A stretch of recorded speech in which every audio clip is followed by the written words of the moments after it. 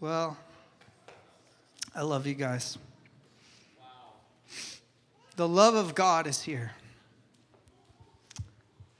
I love the kingdom of God. I've been shaken deeply in this last season of 3-4 years, but coming out of the fire of it, something amazing is happening in my heart towards the kingdom of God.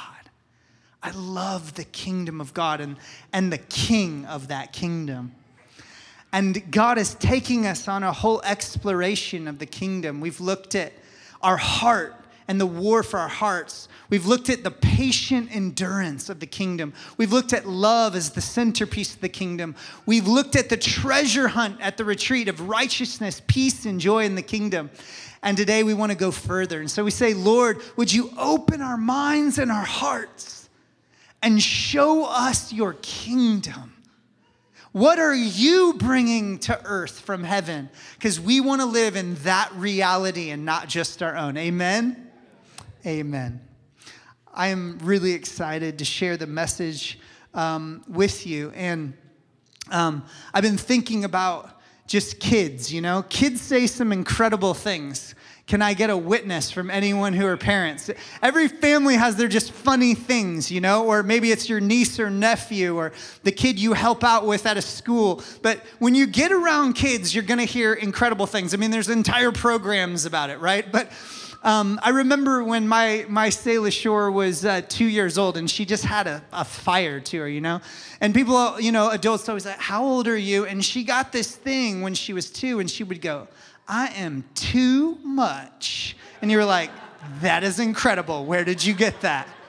I am too much. And we were like, yes, this is true.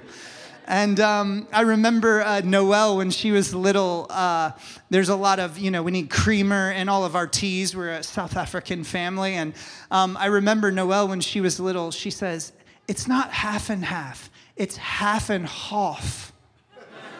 And she said, just like us, we're South African and American. I was like, how did you come up with that?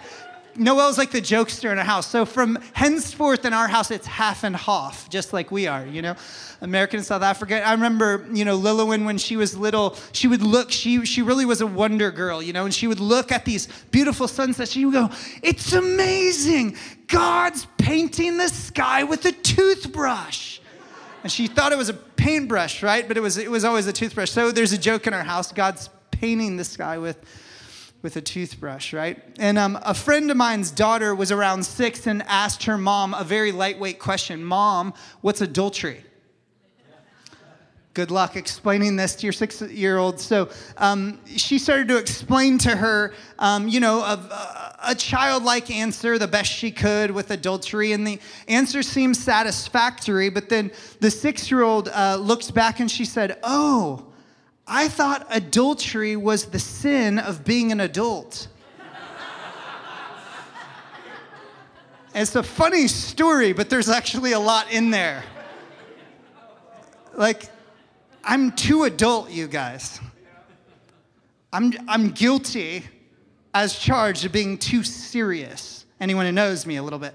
Too intense. Those who actually know me know that there's this whole other Adam in the safety of this place called silly Adam that only comes out when I'm safe. But I'm guilty of being too adult, the sin of adulting or something, whatever it is.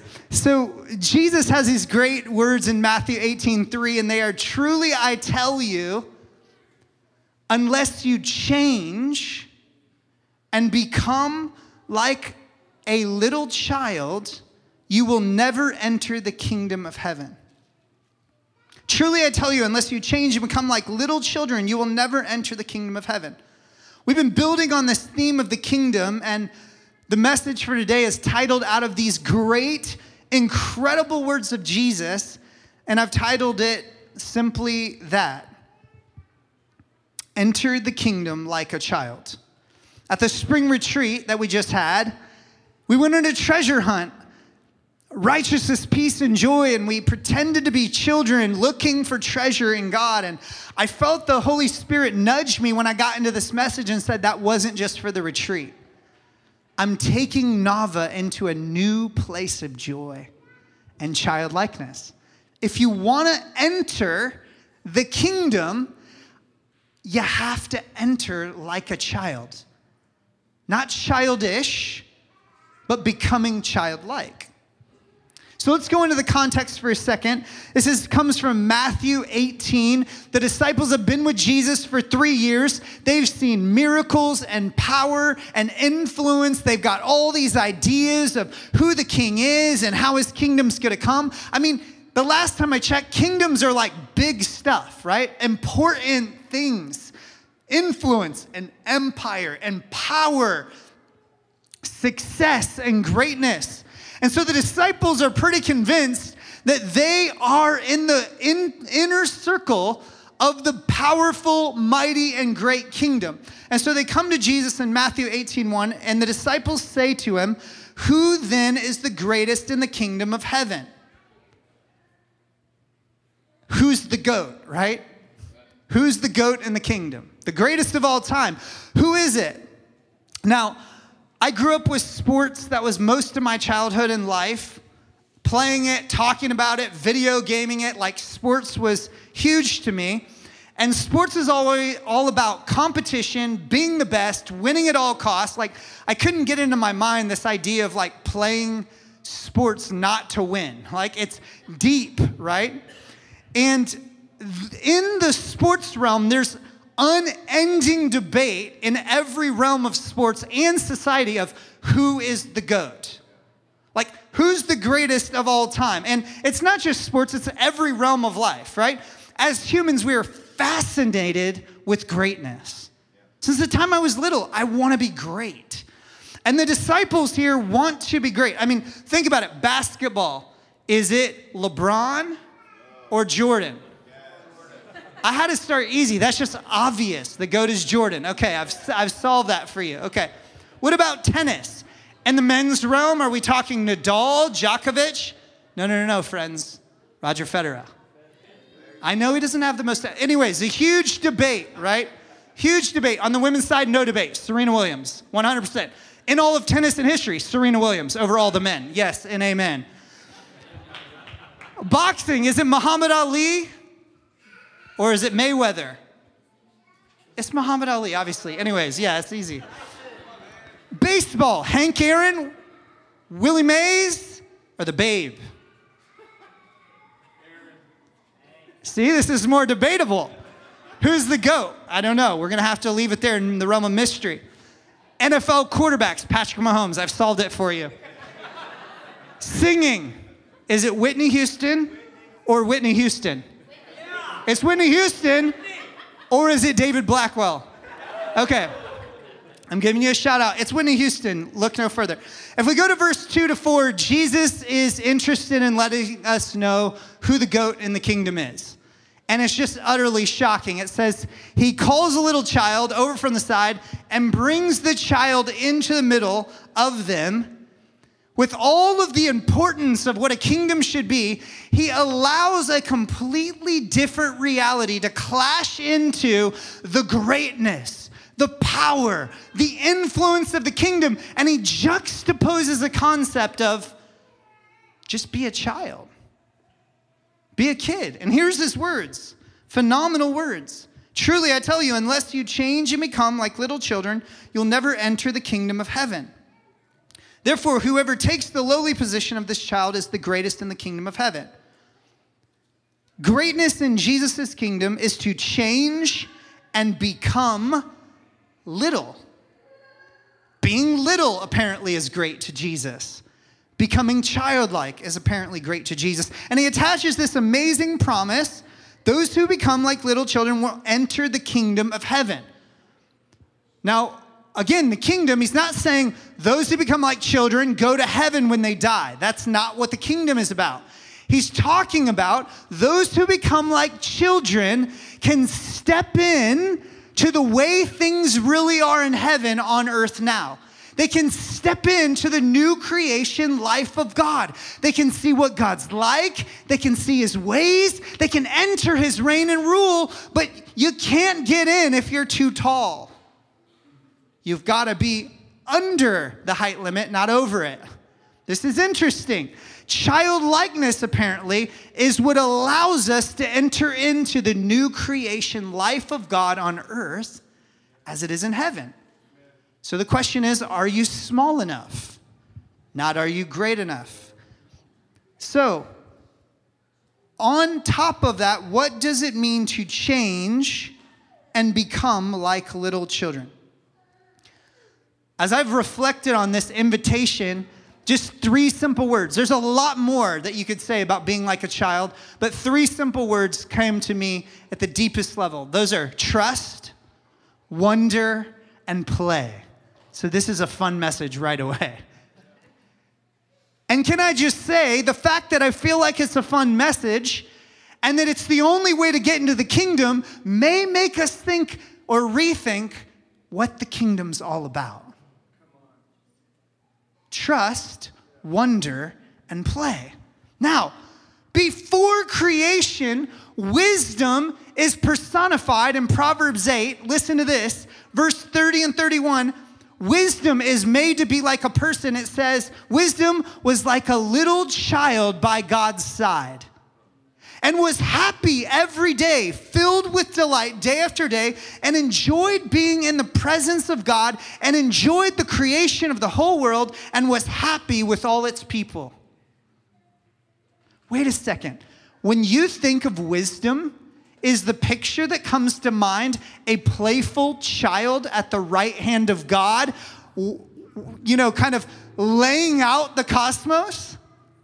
Wisdom has a stoicism, an adultness, a studious nature, and apparently wisdom is personified as a little child playing in delight at the side of the Father. Now, some people think this personification was the second person of the Trinity. Wait a second, what's going on here? And that beautiful wisdom, that child playing at the side of the Father, makes a garden called Eden. What an incredible environment. Before the enemy, before human sin, God names the garden Eden. Eden has these magical, peaceful Hebrew roots, and it means the place of pleasure or delight. Now, what was heaven coming to earth like before sin? It was a wonder-filled, curious, delighted, trusting, safe place of play. Now imagine with me, what was it like for Adam and Eve to walk around with the Father in a garden called pleasure and delight? Maybe that's a little clue into what heaven feels like when it comes to earth. Maybe that's the restoration project of the new creation. This is the beautiful environment that God created. If we spent a day with Jesus, I wonder if we'd be surprised by his childlikeness. Trust, wonder, and play. He was safe with the Father. Everything was filled with awe, and he was chilled out enough to play. He had a playfulness in his heart. I would love to spend a day with Jesus. Trust, wonder, and play. If he revealed the Father perfectly, then it seems like the Father is filled with trust and wonder and play. So let's dive in. Let's be invited into the nature of the kingdom. Trust. I believe to change and become like a little child means we relearn to trust. Now, a child's not ultimately responsible or in charge. That's a really important key, because some of us feel like the weight of the world is on our shoulders. But for a child, they're not ultimately bearing the weight of all things. They trust that those taking care of them have got it, right? Everyone say, God. You got it. God. You got me. That's what a child feels like. You got it. You got me. That's what children do. I would be super worried when my kids were little if they were like, Daddy, are you going to feed me today? Daddy, are you going to take care of my emotional and physical needs? This would be an odd household. I'd be very worried about my parenting. No, they're like, I'm going to play. He's got it, right? And I'm okay. That's the posture of a child. Now, if we go to the Sermon on the Mount, which is kind of the place where Jesus opened up, how do we live in the kingdom of a father? How do we live there within his realm? We open up this whole thing of the posture of a child in trust. So Matthew 6, 25 through 33, I think we have it. Therefore I tell you, do not worry about your life, what you'll eat or drink, or your body, what you'll wear. Is not life more than food and the body more than clothes? Look at the birds of the air. They don't sow or reap or stow away in barns, yet your heavenly Father feeds them. Are you not much more valuable than they? Can any one of you, by worrying, add a single hour to your life? And why do you worry about clothes? See how the flowers of the field grow. They do not labor or spin. Yet I tell you, not even Solomon in his splendor was dressed like one of these. And if that is how God clothes the grass of the field, which is here today and tomorrow is thrown in the fire, will he not much more clothe you, you of little faith or trust? So do not worry, saying, what shall we eat, or what shall we drink, or what shall we wear? For the pagans run after all these things, and your heavenly Father knows that you need them. But seek first his kingdom and his righteousness, and all these things will be given to you as well. Children trust when they're young. Now, I'm so glad Jesus talks like this, because so many in our city right now, so many in my neighborhood, kids don't know where their next meal is coming from. They have this trust in their parents, but people really need to hear this. Adults really need to hear this around the world, like, I will feed you and clothe you. And maybe that's not your worries, but I love that Jesus covers it all. He goes, don't worry about life. The older I've gotten, the more this worry has creeped in, like I'm responsible to take care of it. And the heart of a child in the kingdom is, I trust my Father because he's good, he's got it, and he's got me. No matter if it's emotional or relational or practical or physical or vocational, he's got it and he's got me. That's the heart of a child. I remember when I was getting to the age of 11, this over-responsibility started creeping in on me. We went up to a fast food place, and my parents had enough money from what I could tell, and they never talked to me about money, but I started to wear the weight of my family. I remember we're in the fast food line. My dad says, what do you want? And I'm like, I'll do the kids' meal. He's like, you can get a normal value meal. I'm 11, like I'm a growing boy at this point, you know? I'm like, no, and inside I'm thinking, no, I'm worried my family doesn't have enough money. I'm worried about and I watch from a little age, like, I am going to take the concerns of the world on myself. Do we trust is the question. I love what Pete Scazzaro talks about. He's the founder of Emotionally Healthy Spirituality. If I could recommend like a stream to dive into, Pete and Jerry Scazzaro and emotional health has just been such a gift to my life. But he likes to translate trust with a different word, and it really helps me. He translates trust as relax. It would be very hard to be stressed out and tight and relax at the same time. So I want you to actually feel this for just a second.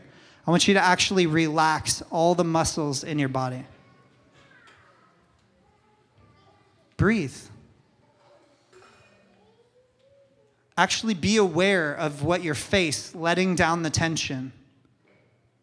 Like release your hands.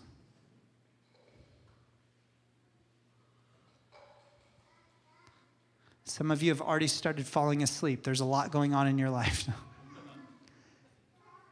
This feeling you're feeling in your body feels a little bit like trust in the kingdom. It's not an easy posture to hold, can anyone attest?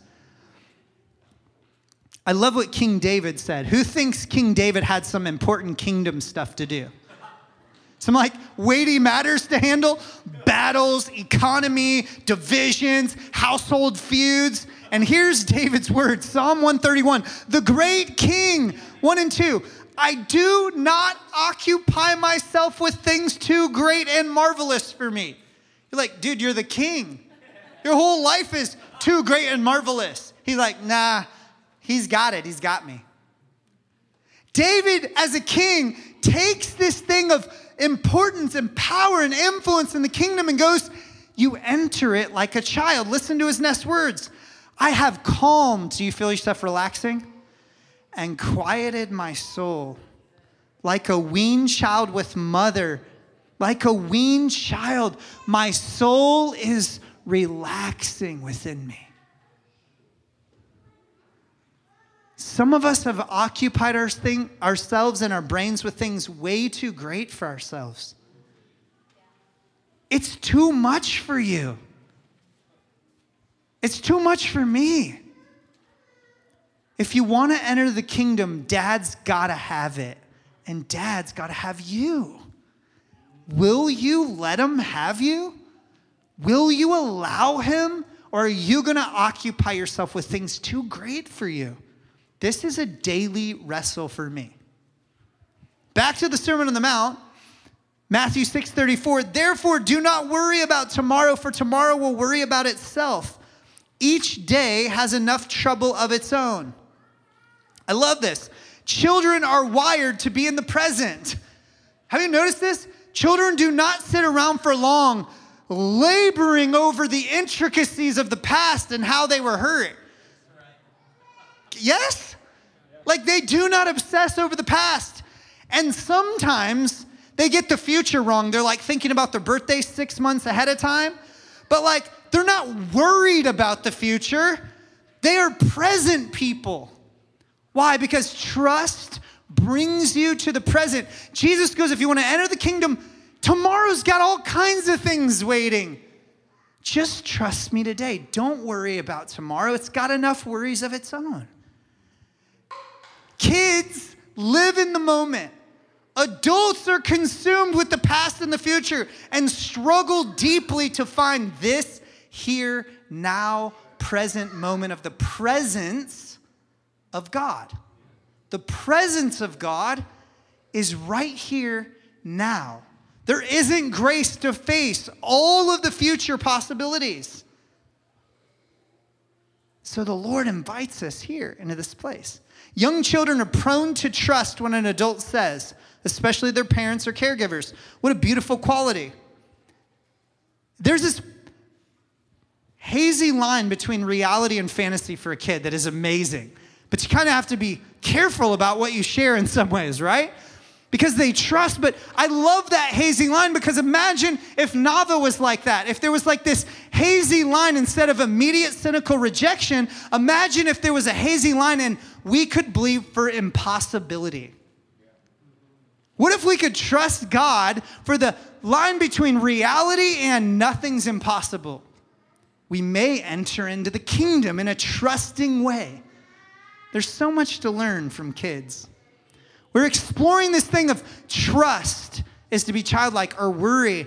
And I think for me and probably for all of us, sin has taught us to worry, to take ultimate responsibility, to fear, to be cynical, to lose our trust. And so if we could we close our eyes again and just relax for just a second? And I want to do an exchange. Remember, the way you enter the kingdom is to practice this exchange every day. It's not to go to heaven when you die. It's to enter into the kingdom today. So it says you must change. So what's changing mean?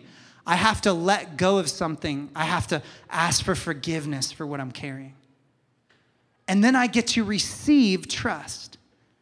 And so what are you worried about, if anything?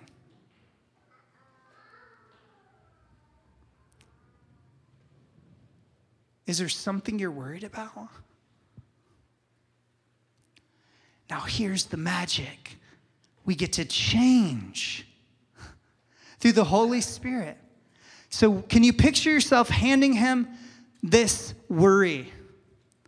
And as he takes it from your hand, there's a huge smile because he's saying, I got it and I got you. Do you see him? You can find his face every day, no matter how great the burden, no matter how complex the responsibility. There's an exchange waiting for you. Amen? Okay, so we've done trust. Now, will you jump with me into wonder? This one's really fun, obviously. To change and become like a little child means we cultivate curious wonder. Now, I get to give a little honor for a second. In my household, we have a wonder person, and her name is Grandma Sparkles. Marie, yes. And so mom's over there, and all growing up, she taught her kids how to stop and go. Do it with me. Wow. She is the epitome of stop and smell the roses. Finding wonder. And so Marie, I honor you because you've taught my girls how to do this. How to go, the world is filled with wow. And God says the kingdom's yours now and forever. And God says to anybody who's willing to go, wow, the kingdom is something you can step into. Now, I love this definition of wonder. It says, put simply, this is author Ray Oliver, put simply, a sense of wonder is a feeling of childlike delight, amazement, and admiration at the natural state of the world. It refers to the feeling of grateful awe in the smaller things in life. It drives that natural feeling of wanting to know more about the world around you like a young child with a curious mind. Wonder gives you a positive feeling and makes you pause in appreciation for those things like nature that are greater than you are. When is the last time you felt a genuine sense of awe in your life?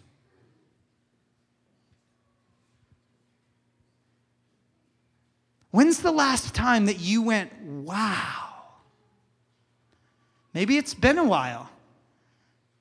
But this is the invitation into the kingdom, is there's this invitation into awe and wonder. And even thinking about it is like, do I have any awe in my life? It says the early church was marked by a continual state of awe at God and one another and what God was doing. They were entering the kingdom. I really do believe we were born with a sense of wonder and awe and curiosity and imagination. That there's something in our design that God put into us in this way. Think about your childhood or kids you know around you. What do you remember of moments of wonder and awe? Even thinking about this has brought so much joy to me. What brought you wonder as a kid? Just think for a second. Remember being amazed.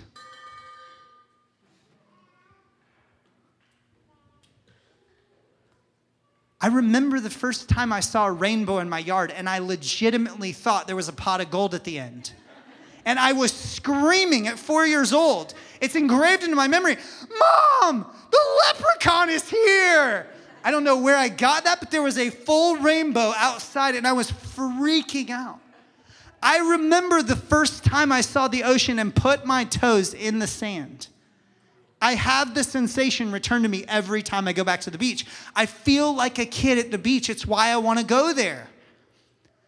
I remember the first time I saw a sunset swallowed by the ocean.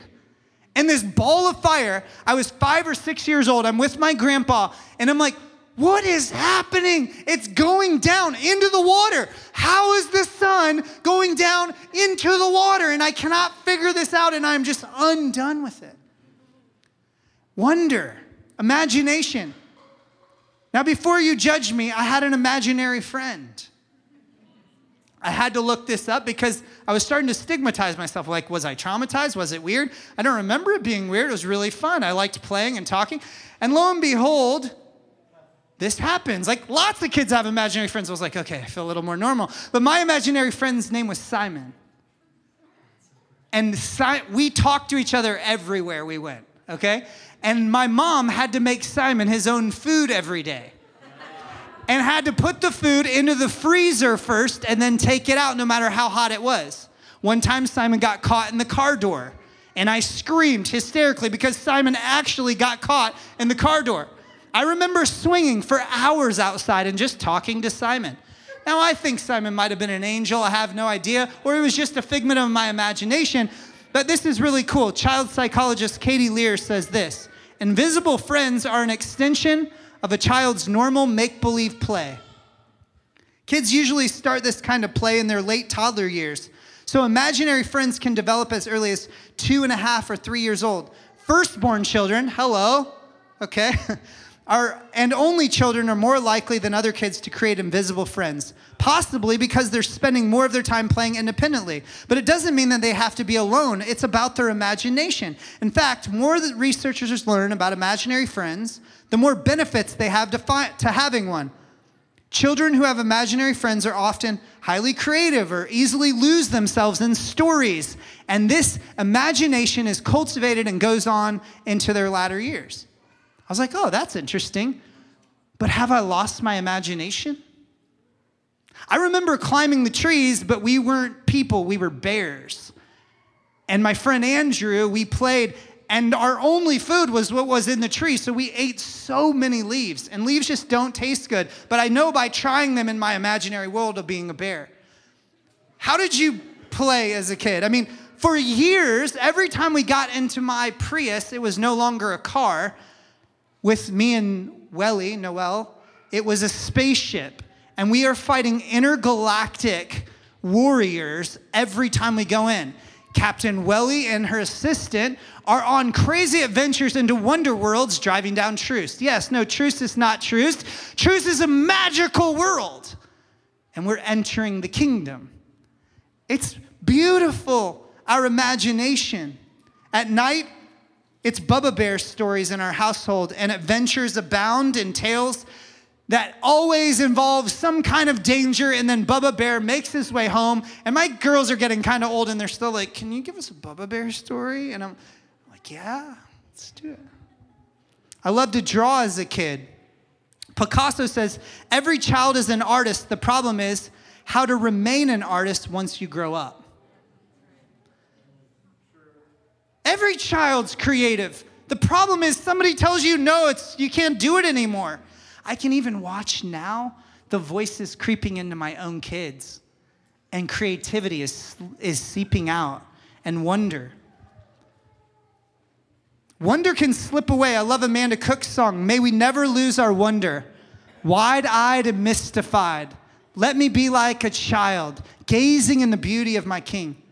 Friends, may we never lose our wonder. Responsibilities, adult realities, obligations, I get it. It's mature stuff. You got to do it. I'm not talking about being childish, but I am saying mortgages and medical insurance and budgets and bosses can squeeze the wonder right out of your living soul.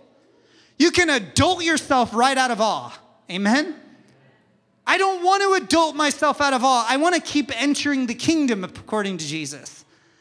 Yeah, I want to do grown-up stuff, but I want to do it with the heart of imagination and wonder. Can you feel God inviting you out of the busyness and the rut of routine and responsibility to stop and gaze in awe again?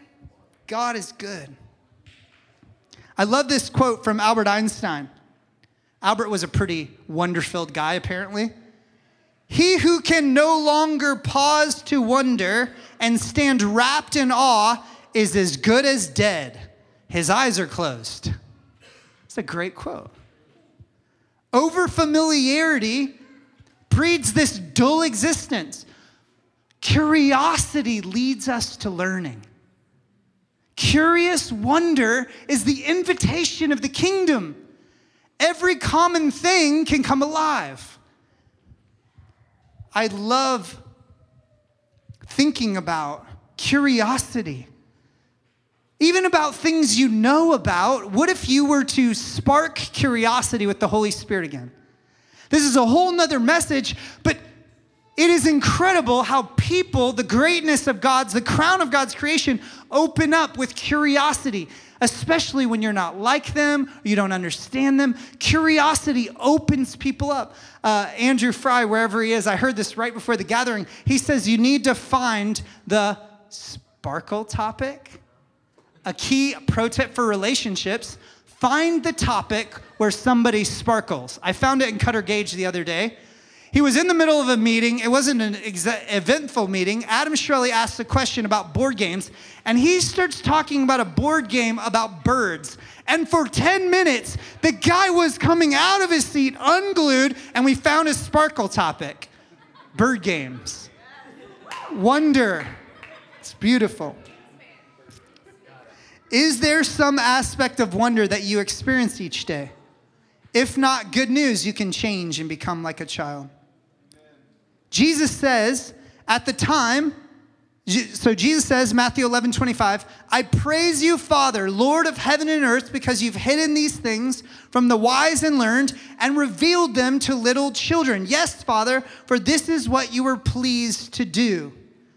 Rick at breakfast, my brother-in-law, this morning told me this story. They went down to the nature center, and there's this body of water, and Graham and Maria are there, and he's going, look at all the fish. They're incredible. And Graham and Maria are like, what are you talking about? He's like, there's fish everywhere. And then he realizes he's wearing polarized glasses.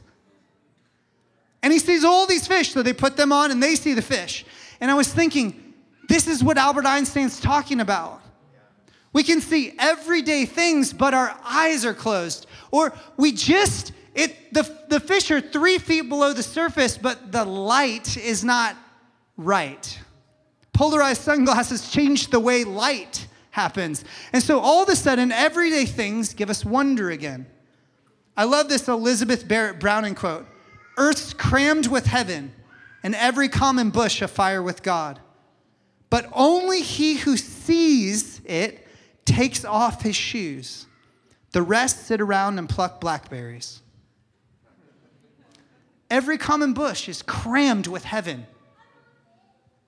We just can't, we don't have the glasses on. We haven't wondered. So what are all the things we could wonder with? Discovering God's creation with the Holy Spirit. James 1:17, every good and perfect gift comes down from the Father of lights. I want to see again. So I thought about some ideas to cultivate wonder. Take them or leave them. There's a million. But here's some. Stop and behold simple things again and give thanks. I was thinking about a spoon. I'm like, it's just a spoon. Have you ever tried to eat soup with a fork? And then there's the invention of the spork. Now that's a real wonder. You think about, okay, this spoon. This is an incredible invention. Somebody had to pull materials out of the ground to get it, and somebody had to think about this. And then there's those people that go and they make like bracelets out of spoons, and then a whole nother fractal of wonder opens up around the spoon. Or what about squirrels? When's the last time you stopped and watched a squirrel? Those are weird dudes. You're like, oh, squirrel. Squirrels are incredible. Now, the problem is, I'm just going too fast to wonder most of the time. And praise God, like if God didn't give us a filter of focus, we're driving down the road and we're thinking about literally every single thing, we'll just destroy our car and our lives. Like focus is a good thing, but every once in a while God goes, stop the way I've created you and open up wonder. Like, yes, focus, wonderful, but I want you to slow down and look at something ordinary and realize it's crammed with heaven. Give thanks. Or look up at the sky every once in a while. I remember as a kid laying there and, making pictures out of the clouds. That's so great. Love that. Immerse yourself in art. Like, shake it up. Maybe you're not an artist. Like, try some new music. Jump out of your genre. I've been trying country music for a while. There's a whole thing. I'm not going to go into it. Spend some time entering into the world of a child. Dave, don't. You know. Spend some time entering into the world of a child. The fastest way to become childlike is actually hang out with a kid and get on their level. Amen? Like, play. Take up a new course. Travel somewhere new. Or go to a place you always go and actually appreciate it. Take a wonder walk. I've got 2 crazy stories from wonder walks this week. In the middle of my prep, God's like, leave the desk, go on a wonder walk. I'm like, okay. Incredible things have opened up for me this week on wonder walks. Don't have time. Spend time listening to someone from another culture. All of these doorways of wonder open us up to a creator who is filled with wonder. So can you just open your hands for a second and say, Holy Spirit, take me into the wonder of God. Spark my imagination. Lead me in curiosity. Out of familiarity into fascination. Amen. All these doors of wonder open up to the Creator who is wonderful in all his ways. Okay, lastly, play. Are you ready? This is actually kind of my favorite one and the one I'm most excited about. To change and become like a little child means we rediscover play. Now, I'm going to quote the prophet of play to start. His name is Fred Rogers, okay? He is the ultimate prophet of play. Now, play is often talked about, Fred Rogers says, as if it was a relief from some serious learning. But for children, play is serious learning. I love this quote. Play is the work of childhood. Ooh, I like it. If you want to cry, just watch the movie about him, Won't You Be My Neighbor? Unbelievable. Wonder, watch a movie like that. Or Mr. Megorium's Magic Emporium. That'll take you into wonder. Or Chocolate Factory. The Wonka and the Chocolate Factory. Wonder. Okay. The prophet of play says play is the work of children. But what exactly is play? Well, generally speaking, play is something that's imaginative, self-directive, motivated, and guided by rules that leave room for creativity. I like what Jeff Harry says here, though, as a definition. One way to think about play is an action you do that brings you significant amount of joy without offering a specific result. It brings you joy, and you don't have to worry about the results. Adults, do you still play? I know Lana does. She is Fred Rogers' magic sidekick from the land of play. And I love that about you, Lana, because you enter the kingdom. It's amazing. Play can feel silly, unproductive, and time-consuming. That's precisely the point of play. It is unproductive, silly, and time-consuming. What if, this is crazy, what if Christians were known as the most playful people in the city? That's already our reputation, though, right? I mean, okay, that was cynical. Adults often stop playing. I like this thought. What if our play muscle has atrophied from lack of use? What if you were given a play muscle as a kid, but you've just forgotten to use it for so many years that it's atrophied? You have to slowly build it back, adults. Has anyone tried to get back in shape? I'm trying to go on a long trek on my sabbatical in Scotland, and I'm starting to walk. And I got to walk 90 miles with 30 pounds on my back to get in shape. And I am realizing how atrophied the leg muscles are as I start the journey. What if the play muscle has atrophied? And what if to enter the kingdom, God's saying, come on and play again? And that's actually the serious work of the kingdom. Hello. Research suggests that by age 9, somewhere in that ballpark, play starts slowing down and even fading away. I think sin has taught us to earn and perform and take the responsibility on ourselves and be self-conscious and be too serious. Man, I'm like at the front of the line. I remember that sports started off so fun for me, and then the results and the performance and the pressure absolutely robbed me of my childhood of sports. Some of that was self-inflicted, and some of it was outside-inflicted. But the fear of performance and the pressure of results robbed me of the joy of play. Remember, play is what is joyful and doesn't necessarily have to have a result. Now, maybe you're saying, like, I'm in a really tough place in life. I'm just trying to live your last message, patiently endure. I think the Lord is actually giving us a key to how to patiently endure. It actually has to do with play. I remember my friend Dan, he was put in a prison in Iraq. Now, most of us will never be there. This is extreme. Solitary confinement. All he had on was one set of clothes. So this is TMI, but he took his underwear off and put his pants back on. And he turned his underwear into a magic ball. And that's how he survived solitary confinement. Play was the way he endured prison in Iran. Wow. So maybe if you're in most pain, you need play the most. What if part of patiently enduring is learning to play again with God? So I think these are companion messages.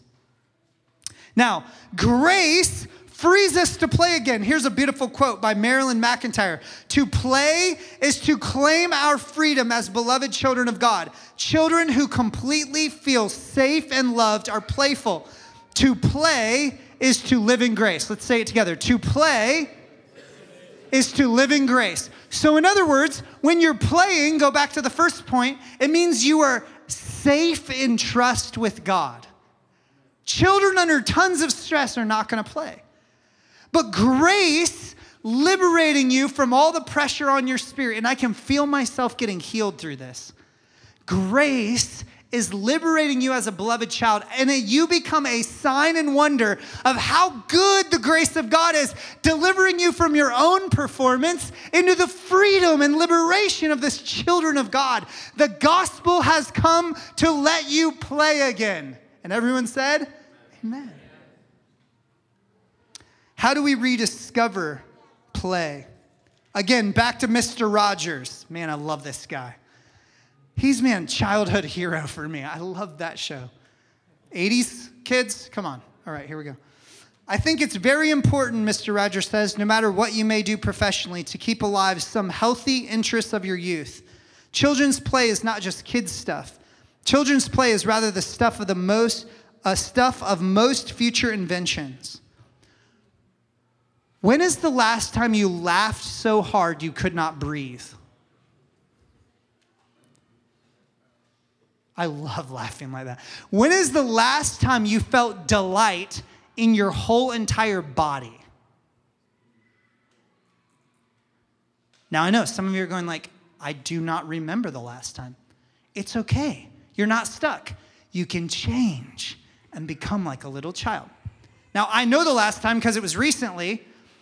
I went with my closest friends on a dude's trip down to the south. It was hysterical. I laughed for 4 days over and over and over. But we were getting near to the end of the trip, and we had an hour to check out of our Airbnb, and I am uber responsible, over the top, stressed out about details in those moments. And my buddy Chud goes, we got an hour left. Let's go get scooters in the French quarters of New Orleans. Stress. I go, where's the scooter place? Because that's what guys like me ask. He goes, I don't know. We're going to find it. Stress is increasing. We're walking around. Time is draining. Stress is increasing. We can't find the scooter. Stress is going higher. I'm like, we got to get out of our Airbnb. Responsibility. Chad's like, let's just find it. He's great for me. We find the scooter in some weird back alley. I don't know how to ride scooters. I'm a perfectionist. Stress is increasing. I get on the electric scooter and I start going down the first street, the French Quarter. I dodge a pothole. I go up onto the curb, and all of my insane adult responsibility leaves, and joy literally fills my body. And we are racing in and out of traffic in the French Quarters. Literally, it was crazy. For about 40 minutes, and I am laughing hysterically. Joy is filling my body, and I'm thinking, I would never have done this. And this is the best thing I could have possibly done in this hour. I entered the kingdom with my friends. It was amazing. We got to rebuild the play muscle. Now, I'll just give you a few things. You could spend time with this, but here's how I think we start going back to the gym on play. Okay, 3 things. Remember how you enjoyed playing as a kid. I mean, literally go home and do this. You will start feeling happy when you do that. I guarantee it. You'll go back to your childhood and be like, wow, I really liked doing this thing, playing with Legos, or I loved dressing up.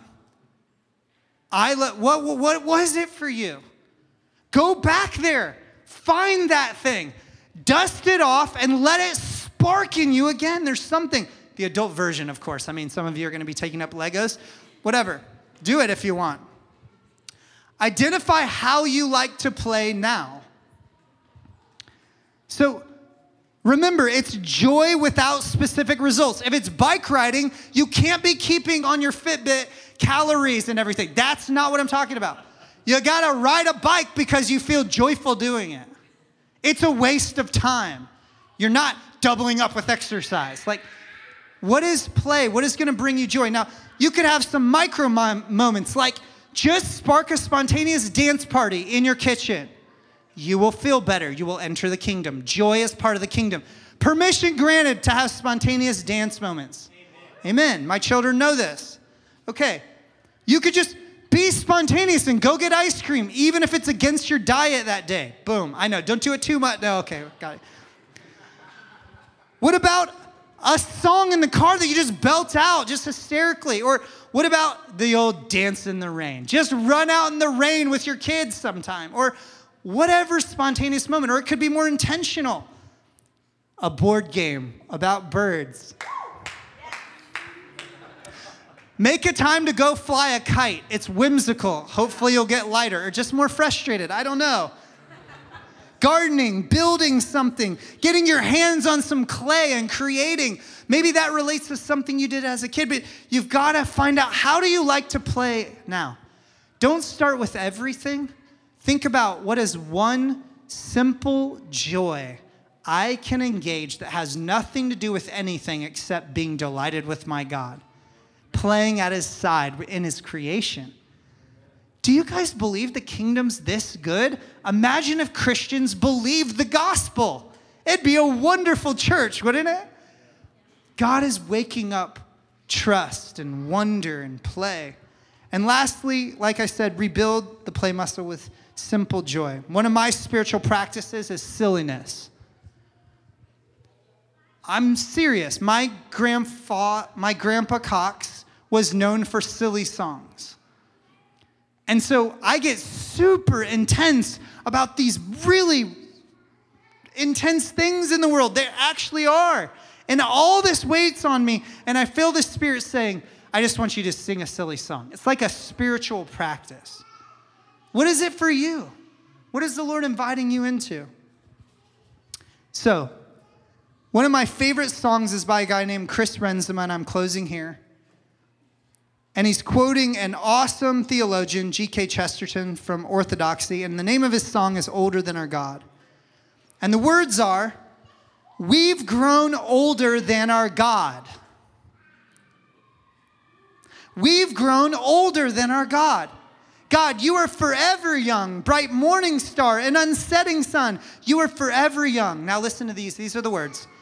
Hear our Father singing out to us when we've grown older than our God. Can you hear the Father singing out to you when you've grown older than your God? He's forever young, an unsetting sun. Can you hear the Father saying, come trust me again? I've got it, I've got you. Can you hear the Father singing out to you going, stop in awe and wonder, because I'm waiting for you there. You're going to step into Narnia through the cupboard. Of a normal cupboard, it's going to turn into a whole nother thing with God. Or what if the Father's singing out to you and saying, hey, come play games with me again. Come on. You can come into the kingdom. In fact, you can't come into the kingdom unless you change and become little children again. And so let's just close our eyes, and I'm going to make this really simple. which one of the doorways do you want to walk through? Which one do you see the Father standing in with a smile? Is the Father standing in the trust door saying, hey, come walk with me through the trust door again? Is the Father there with a grin in the wonder door saying, I've got wonder for you like you cannot believe? Or is the Father standing there in the play door? Now, here's the secret. They all lead to the same place. But I'm going to take just 30 seconds, and I just want to wait. Which door is it for you?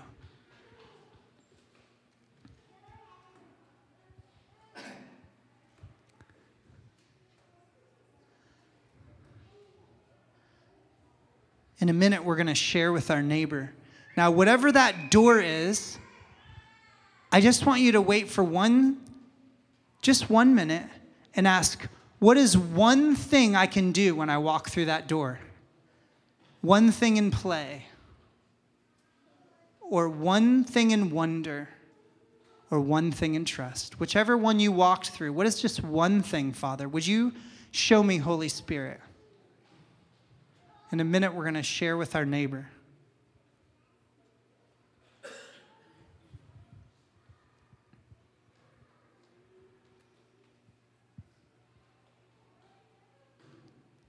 Okay, we're going to do just literally a quick share. If you go, I don't know what the specific thing is, just tell them the major area. Just share it with them, and then we're all going to pray for each other. I'm going to bless you. So share with your neighbor. Which one was it?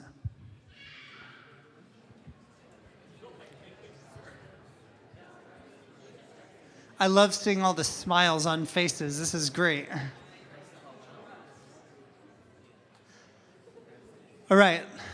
Let's stand together, family. I want to bless you. If you're like me, sometimes it's hard to believe that God is this good. That out of all the things in his kingdom, he would say, yes, I'm a father. A real father who actually is trustworthy and has wonder and wants to play. It's hard to believe that God is this good and his kingdom is this wonderful. But I want to bless you. Think of that thing that God showed you, and I want to bless it, and I want you to bless it with me. Let's say this together. Holy Spirit, we receive the invitation to change and become like little children. Now help me to walk through the door that you've shown me, to enter into the kingdom and believe you're this good. Amen. Lord, bless Nava to be the most childlike people, to be filled with the wonder, trust, and play of our Heavenly Father and our Lord Jesus Christ. Let's hold hands and pray the Lord's Prayer.